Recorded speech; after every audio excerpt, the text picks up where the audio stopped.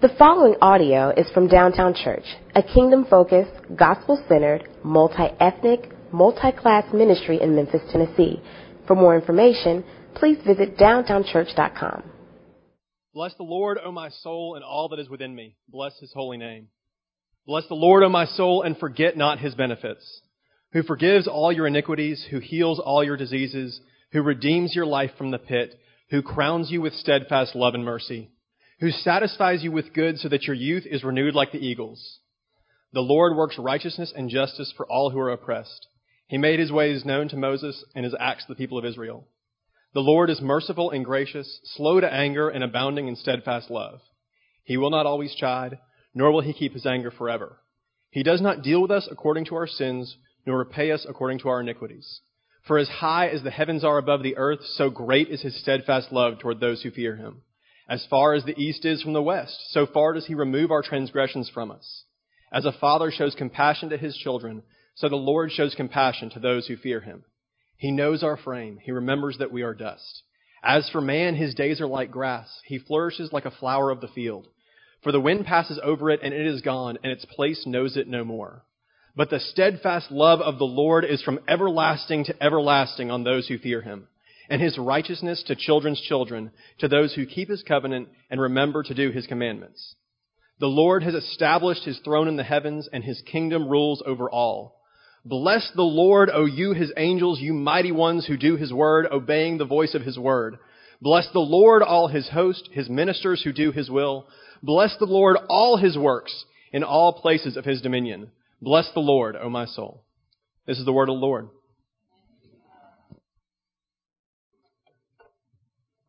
Now, if you'll join me as we pray before we go to God's Word. Father, we need you this morning. We need you to give us eyes to see and ears to hear, hearts to embrace the reality of the life of worship that you called us to. Oh, Holy Spirit, would you come and would you teach and would you change us? We need more than information. We need the ability to receive your Word, that we might be changed by your word, that we might be transformed by your word, that we might become true worshipers, that we might live on a different trajectory this week than we have last week. Father, I'm a broken man, but your word is straight. Bring it to us in power, in might. We pray in Jesus' name. Amen. We start a new series this morning on worship. We believe that worship encompasses all of life, and we must learn to worship. I have a friend who has a farm, and he was telling me this week about his farm, and that the first couple of years he watched as the farmer that was leasing the property was first growing corn and then growing soybeans. And he noticed the second year that along with those soybeans and corn, that weeds were growing up. And one day he saw the farmer spraying. And after it, he asked what he was spraying on the wheat and the soybeans. And he said he was spraying it with Roundup. And the obvious question is, well, how in the world do the soybeans and the corn survive the Roundup? I don't know. I mean, we can buy Roundup and spray it on weeds in our yard, and anything around dies. There's a huge lawsuit right now against Roundup. I think it was settled for millions of dollars. Someone died from exposure. But we're eating plants that are resilient to Roundup. How? He asked the farmer, and he said, well, I'm using seeds that are genetically engineered to be resistant to Roundup. And a light went on because he had asked the farmer to leave some of the corn in the field kind of on the edges for the deer to eat, and yet the deer never ate it. And the light went on, and he realized the corn that was being grown, the deer won't even eat it because they know what is on it. They know it is bad for you, and yet it's being sold for human consumption. And the lesson is, what looks nutritious is not always nutritious. What tastes nutritious is not always nutritious. In fact, it could actually hurt you if not kill you. And David this morning is proposing a strict diet. He is proposing that there is food that we can intake, we can consume, and we must consume, and our souls will experience life. Our souls will experience everything they were created to experience, and that diet is a diet of Jehovah, the Lord Himself. You see, what David is tapping into and what the Psalms are tapping into is this whole reality that our souls have appetites. Our souls are hungry.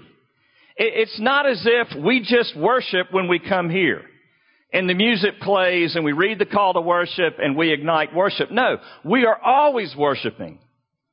We are worshiping beings. We read this and see this all throughout the Scriptures, but we see it in Deuteronomy chapter 8.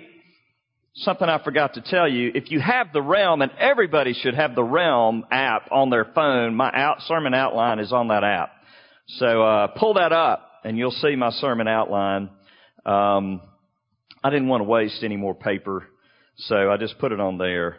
But Deuteronomy 8 is actually written in that outline in the Realm. But the context of this is Moses is speaking to his children, second generation Israel, as he prepares them to cross the Jordan and go into the Promised Land. And this is one of the warnings that he gives in verse 11 of Deuteronomy 8. Take care lest you forget the Lord your God by not keeping His commandments and His rules and His statutes, which I command you today. Lest when you have eaten and are full and have built good houses and live in them, and when your herds and flocks multiply and your silver and gold is multiplied and all that you have is multiplied, then your heart be lifted up and you forget the Lord your God, who brought you out of the land of Egypt, out of the house of slavery, who led you through the great and terrifying wilderness with its fiery serpents and scorpions and thirsty ground where there was no water, who brought you water out of the flinty rock, who fed you in the wilderness with manna that your fathers did not know, that He might humble you and test you to do good in the end. Beware lest you say in your heart, my power and the might of my hand have gotten me this wealth. You shall remember the Lord your God, for it is He who gives you power to get wealth, that He may confirm His covenant that He swore to your forefathers as it is this day. And if you forget your God and go after other gods and serve them and worship them, I solemnly warn you today that you shall surely perish. Like the nations that the Lord makes to perish before you, so shall you perish, because you would not obey the voice of the Lord your God. You see, the reality is, we are religious beings. I heard someone say it, actually a chaplain of a soccer team, tell me this week. He said, I was speaking to one of the soccer players and they said, I'm not really religious. And friends, that is the biggest misnomer. Take soccer away from that professional soccer player and you will find out what he worships. Take money away from the wealthy man and you will find out what he worships. Take beauty away from the beautiful man or woman and you will find out what they worship. Take health away from the one who is athletic and depends upon their strength and you will find out how religious they are and precisely what they worship. We are always worshiping. So what we're seeing here is that our souls have appetites, and if that is true, when we miss our quiet time, when we miss church, a whole lot more is going on than just missing our quiet time and missing church. It is an issue and a matter of worship. We are choosing to worship something other than His Word. We are choosing to depend on something other than the Lord in prayer. We are choosing on that Sunday morning to worship something other than the living God with His people. It is not neutral because we are not neutral. Can we choose when to eat and when not to eat? Are we just going to eat one time a week or maybe once a month? No. Why? Because we have an appetite. Well, what David is saying is, and what all the Psalms are saying is that your soul has an appetite. What are you feeding it? You see, the fall we read from Paul in Romans 1:24 has to do with worship. God gave us over to worship something other than Listen, Romans 1:24. God gave them up. He's talking about the fall, Genesis 3. God gave them up in the lust of their hearts to impurity, to the dishonoring of their bodies among themselves, because they exchanged the truth about God for a lie and worshiped and served the creature rather than the Creator, who is blessed forever. Friends, to bless something, the Hebrew word there is barak. Bless the Lord, O my soul, all that is within me. Bless His holy name. Bless the Lord, O my soul, and forget not His benefits. The Hebrew word is barak. It means to praise. It means to worship. It means to give something ultimate control. And so if we are worshiping beings and our souls are worshiping something, then something always has ultimate control of our souls. Do you hear me? All of a sudden, we've got to get rid of this misnomer that there is neutrality. That there is, a no-fire zone that we can get in and just be neutral. We can just veg. No, we're never just vegging. Even in our vegging, we are worshiping.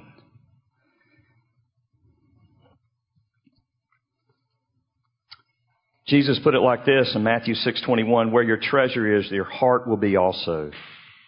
So David's goal is to call God's people to feast our souls, indeed all that is within us, on the Lord. Bless the Lord, O my soul, all that is within me. And notice, first and foremost, that worship must first begin in our minds, that it might move to our hearts and then spread out everything else. He doesn't just say, bless the Lord, O my soul, all that is within me, bless His holy name. He goes to verse 2, bless the Lord, O my soul. Bless the Lord, O my soul, and forget not His benefits. And then he launches in. What does it mean to forget not? It means remember. Remember what? Remember His benefits. Then he says, who forgives your iniquities and heals all your diseases. And he goes on, and that's what I want us to look at this morning. Heart-healthy soul worship demands that we remember, first of all, that we have a God who has forgiven all our iniquities and in so doing has healed all our diseases. If you meditate on the reality that He has forgiven your iniquities, it will radically change you and make you a worshiper of God. Why? I'll tell you. I was going to a new coffee shop this week called Comeback Coffee. It's in the Pinch District. I think it's one of the best coffee shops I've seen in Memphis and have experienced in Memphis. It's an incredible coffee shop. And as I was coming up to the door, it's a glass door like this, and I'm coming up to the door, and I grabbed the handle, and my hand slipped, and I kind of went back a little bit. And I had this immediate reaction. What do you think I thought? I hope nobody saw me. And as I did that, I was shocked by the fact that that was my reaction. So I'm a preacher, and so I've got to kind of think about it. And I was writing a sermon, and I said, okay, what is wrong with me? And, what did I think? That I was going to come in the door and everybody was going to stand up and go, ha, ha, ha, there's the idiot that can't even open a door, and just shame me and laugh me out of the coffee shop. And, what did I think was going to happen? Exactly. Thank God I didn't fall. That could have been even, that way it would have been over then. But as I started thinking about it, I remembered that a couple of weeks ago, I met the owner of the coffee shop, and they're this young couple, this cool young couple, hip, they're into coffee, and they're, the vibe in there is real cool. And, I'm 54. My cool factor has vanished. It's probably dead as a doornail, but I still want to believe that I got a little bit left. And so every time I walk in, I feel kind of hip. And what happened? I can't even open the door to get in the place.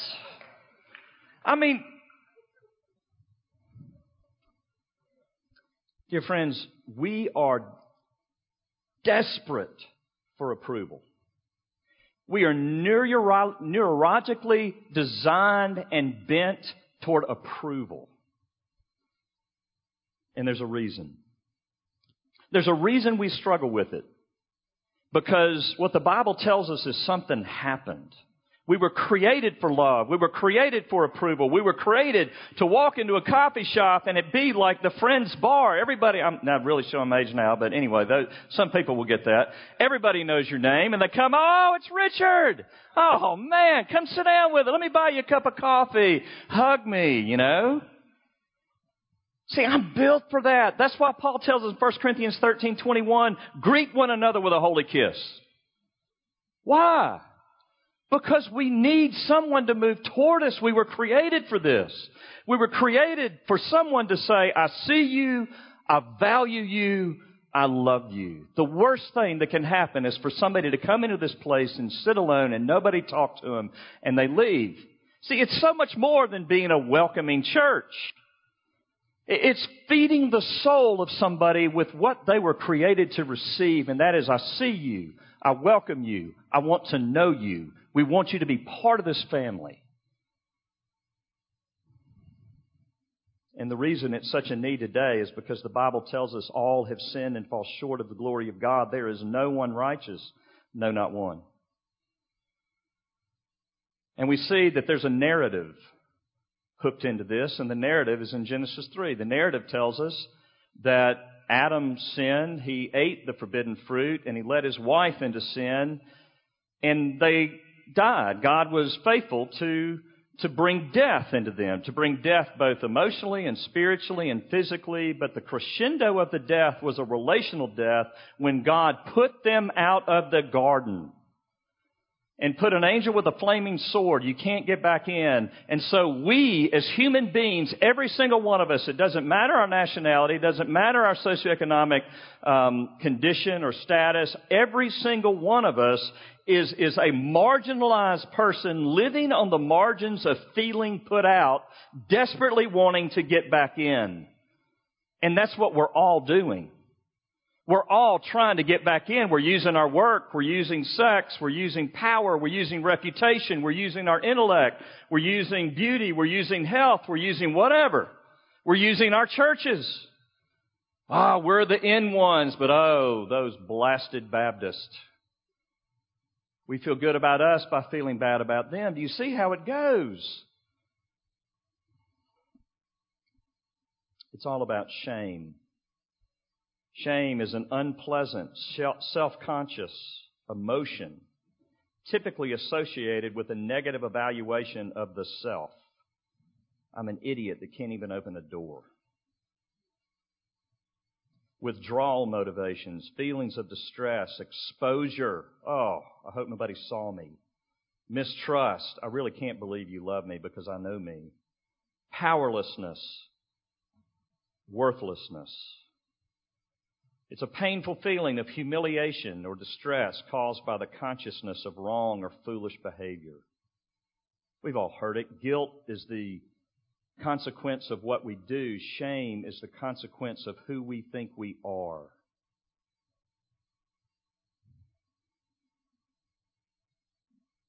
It's the root of all our worship. It's why we can come into this place but still hold on to the things that we're really worshiping.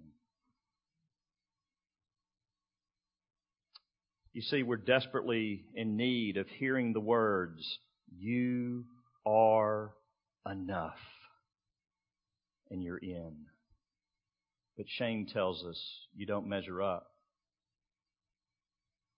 And if we fight and we get the courage, like Brene Brown says, to press through, then it tells us, who do you think you are? But notice, God doesn't say, no, you're not bad. It's all good. Just love yourself. No, that's not what He says.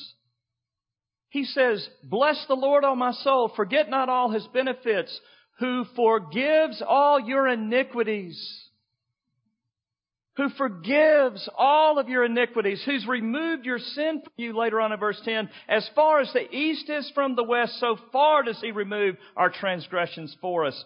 David knew the reality of God as a forgiving God, but we know the substance because we live this side of the cross of Christ. And we know, for God so loved the world that He gave His only begotten Son, that He might receive condemnation, that He might be shamed, that He might be stripped of His clothes and nailed to a cross publicly and laughed at and spit at and mocked, so that Richard Reeves doesn't have to own shame.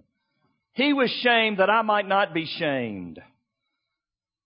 Oh, bless the Lord that would do that for me. See, this is not just worship anything you want that makes you feel better. There is a living God. There is a true God that did something. Yes, you are free to worship who or whatever you want to, but no other religion puts forth a God who removes your iniquities from you as far as the east is from the west. It puts the onus on you to perform. But Jesus performed for us. That's why Christianity is not a religion. Christianity is this reality of Christ living, Christ dying, Christ rising, and now through faith, us being accepted wholly and perfectly through the finished work of Jesus. A healthy soul worship demands that we remember the one who did something for us, removed all of our iniquities. But secondly, we need to remember the one who redeems our life from the pit, who crowns us with steadfast love and mercy.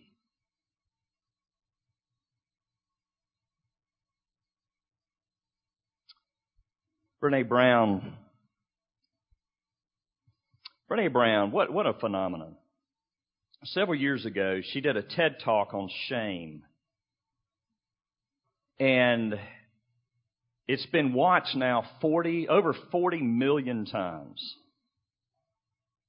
40 million times. You see, shame is epidemic. It's a disease that needs to be healed. And it's a disease that can be healed. But friends, we have to see what heals it. You know, I need you to tell me that you see me and you love me.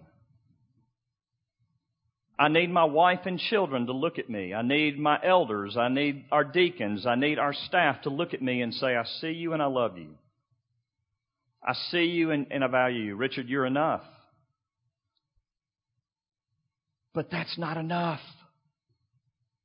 You see, it's not enough just to get enough courage to believe in yourself. Because nothing is going to, you've got to have something that goes deeper, that gets down to the root of that voice that is constantly saying, you are not enough. And the only one that can do that is Jehovah God. The only one that can do that is the one that put me out. He's the one that has to tell me, I can come back in. His arms are the ones that I have to run to. Oh, I'm created to need you to give me that. But I need something so much more. I need a God, the God of glory, to tell me that I am enough and His arms are open to me. You see, guilt and shame are weakened by God's forgiveness, but God's love is guilt and shame's destruction. Hear me.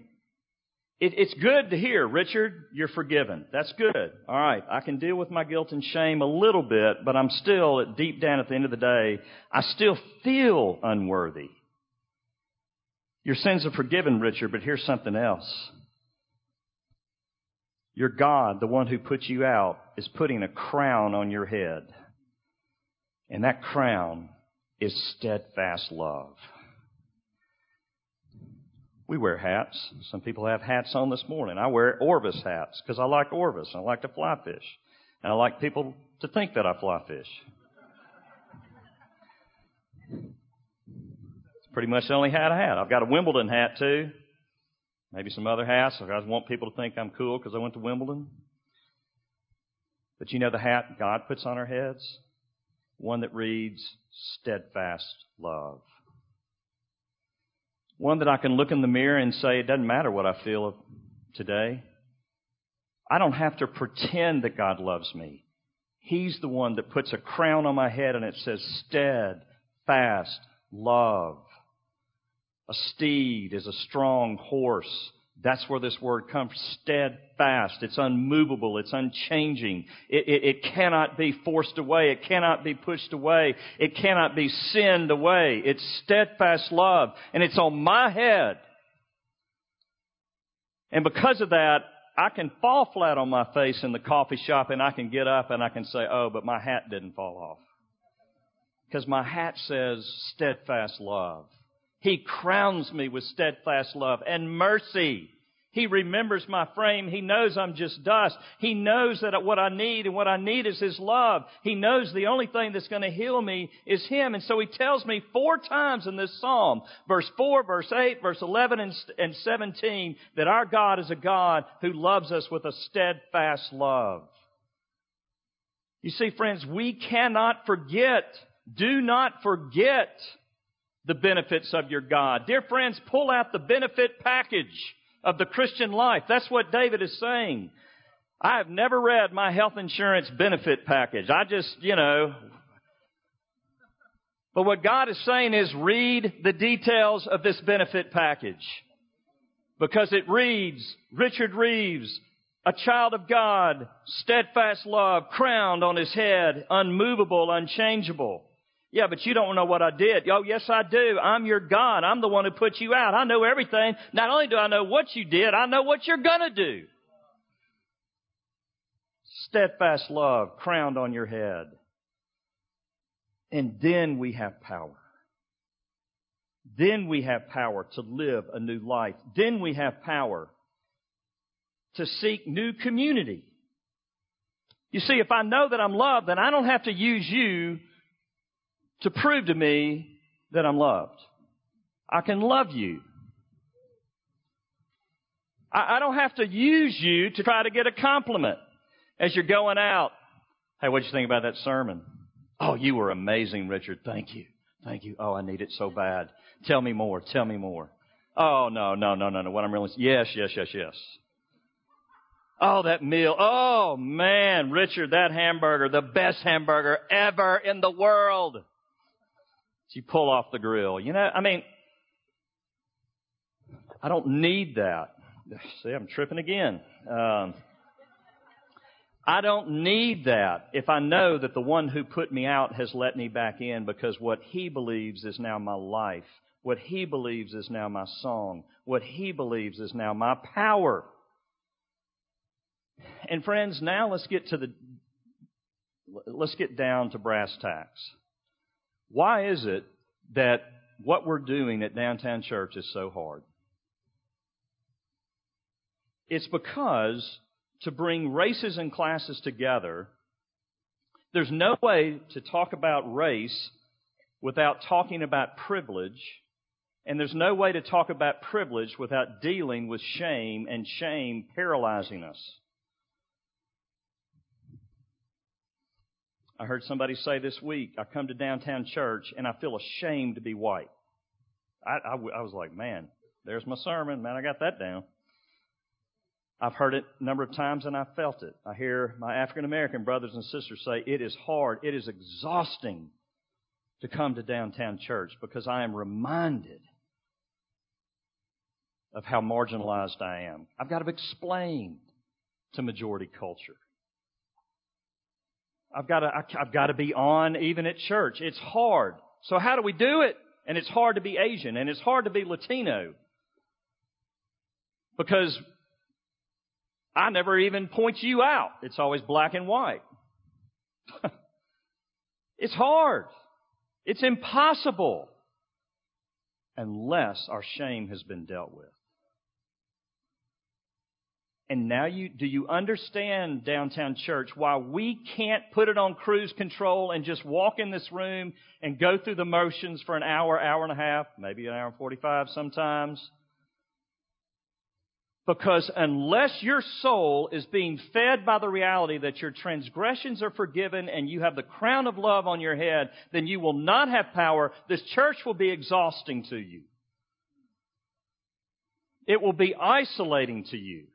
And it's absolutely mandatory that this not become some new cultural norm that African Americans and whites and wealthy and poor and middle class all come together. No, we must be a worshiping community in reality. We can't just show up. We have to be worshiping through the week. We have to wake up in the morning and say, feed my soul, O God. Oh, Jehovah, remind me who you are. Remind me what you've done for me. Because I will be the most bitter, angry. I will look for something else to replace you today because my soul has an appetite. Bless the Lord, O my soul, and all that is within me. Bless His holy name, for He has made a way back in. But then thirdly, a healthy soul worship demands we remember the benefits of our God who satisfies you with good so that your youth is renewed like the eagles.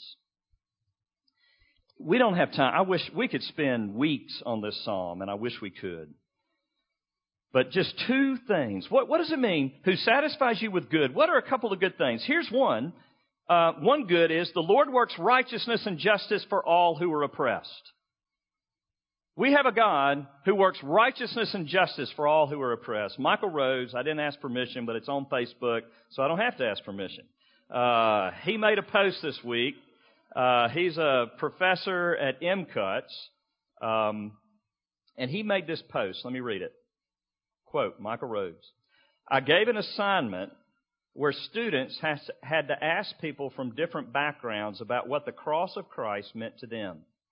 This answer was from a previously incarcerated person. And so he's quoting a man who had spent time in jail. Here's the man's reply of what the cross means to him. Jesus represents freedom in my mind. I have been in a setting where there was someone telling me when I can eat, sleep, wake up, and even use the bathroom. As far as the warden and every guard in the prison was concerned, I was merely a number in chains. I felt hopeless. But when Jesus came into my heart, I felt freedom I could not describe. I began to realize that Jesus is Lord and was able to forgive me of all my sins. He still loved me with an unconditional love. His love is all powerful, and He can be everywhere at the same time, even if you're in a dark, dirty, and lonesome jail cell. I know Jesus as my deliverer. Oh, dear friend, what prison are you in this morning? Is it the prison of trying to get people to think you're cool or tough or mean? Is it the prison of trying to get people to think that you've got it all together? Is it the prison of trying to make enough money to feel significant?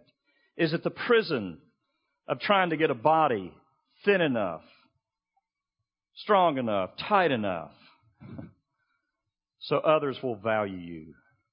What prison are you in? Jesus says, I free you because I'm dancing over you with joy. Oh, my goodness. Yes, does He literally bring freedom? Yes. Did His economic laws of the Old Testament design real freedom for the poor? Yes. But does He deliver all of us from whatever prison that we're living in? Absolutely. Dear friends, you are not your financial condition this morning. You are not your body this morning. You are not your intellect this morning. You are crowned with forgiveness and love. The second good, last good. As a father shows compassion to his children, so the Lord shows compassion to those who fear Him. For He knows our frame. He remembers that we are dust. Everybody in this room has some type of father wound, even if you had a good father. Why? Because no father is good enough. Because our job as fathers is to point to the Father. And so none of us do it perfectly. Some of us do it horribly. So we all have father wounds. And because of that, what we need to hear is we have a God who doesn't just let us close, the almighty, powerful one, but He adopts us as sons and daughters. As we were going through that exercise this morning of remembering God's love, contemplating God's love, it's impossible unless you know the words of the gospel, unless you know the word itself. What immediately came to my mind when Michael told us to do that, I immediately started thinking about Ephesians 1. In love, He predestined Richard Reeves to be His own. I thought about Romans 7, where Paul is teaching about the Spirit, where the Spirit is in our hearts crying, Abba, Father. The very purpose, one of the primary purposes of the Spirit of God in us is to remind us that we are children and we have a Father. It's not to be these independent, I don't need anybody. That is death and destruction. But it's to be a little kid. It's to come in here as a 50-year-old man and raise my hands and say yes to my Father. It's to receive His love. It's to dance in His presence. It's to respond to what is absolutely true because His Word says it.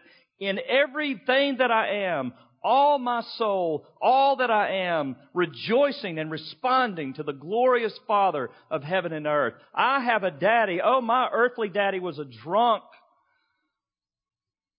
who wanted me to perform and be like him so that I could be acceptable to Him when he didn't even love himself. But oh, my heavenly Father, He looked down and He sent His Son to redeem me. He sent His Son, He saw me in all my sin, and He said, I'm going to become your performance for you, my son, because I want you that bad. I love you that much. I want to own you as my son. I want to have you in my home. I want to spend eternity with you. That's what I'm made for. And I didn't get it from my dad, but oh, am I getting it now from my Heavenly Father? Do you see it? And from that comes worship, not just on Sunday morning, but I need to hear that at 5:30 tomorrow morning. I need to hear it at noon tomorrow. I need to hear it before I go to bed tomorrow night, because everything else is going to support the suspicion in my heart that I'm really a put out one, not a one who is in. And that's why worship is so important. I must, with all that I am, be steering toward Him. In essence, I must have discipline, schedule, and practice when it comes to worship in my life. This is how this psalm ends. Listen. Bless the Lord. I mean, it's almost like David gets out of control. He's thinking about the theology of God's love and forgiveness and the facts of His love, that He frees all the captive and oppressors, and then he just okay, I'm done. Bless the Lord, oh you His angels, you mighty ones who do His word, obeying the voice of His word. Bless the Lord, all His host, His ministers who do His will. Bless the Lord, all His works in all places of His dominion. Let all creation sing. Let everything bless the Lord. Why? Because we are self-righteous, narrow-minded bigots, believing our God is the only one? No, because that's how covenant love works, and that's what we were made for. Try to go tell your spouse or your girlfriend or boyfriend that you're not going to be faithful to them, because that's just narrow-minded. That's just being a bigot. What am I to say that you're the one for me? There are probably a lot of people for me. That doesn't work. It's just intellectually ridiculous. And that's why God, throughout all the Bible, is doing this the most wonderful favor, saying, I am the one true God. I'm the one who will feed your soul because I made you. I formed you. I know what you respond to. You respond to blessing me, my name, with all that you are, your soul and everything in you. And when you don't do that, you're just going to die. And I don't want to see you die. Yes, you're free to worship whoever you want. But if you want to know freedom, you want to know love, understand that the God of heaven and earth is the one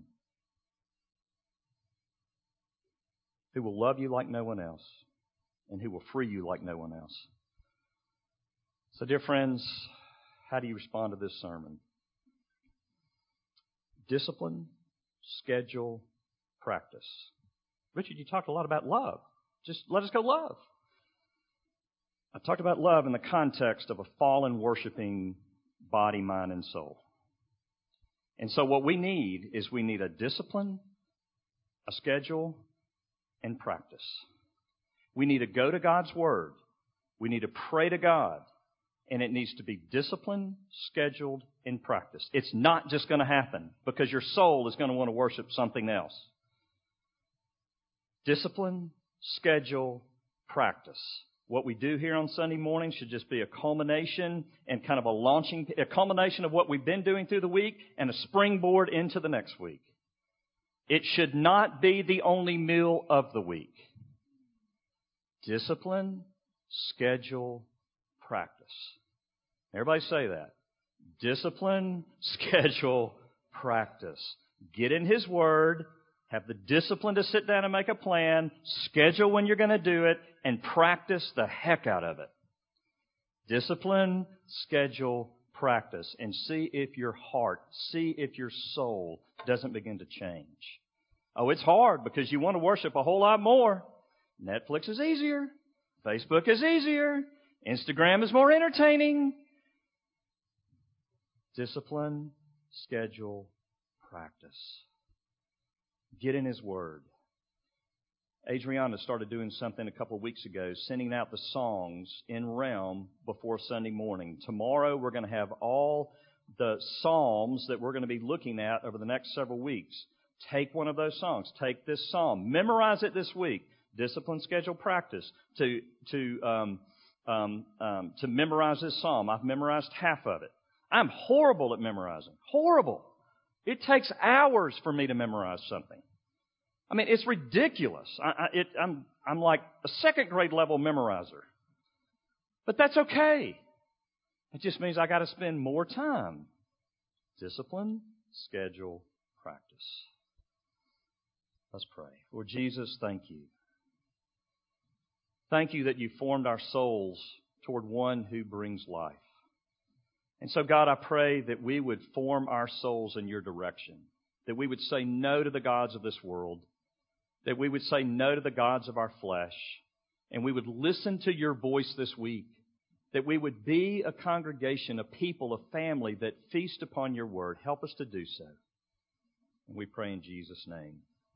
We're going to respond to his word now as we bring our gifts to the Lord, our financial gifts, and as we prepare our heart to go before the table this morning. Think about how you're going to discipline, schedule, and practice a new routine of worshiping God through the week.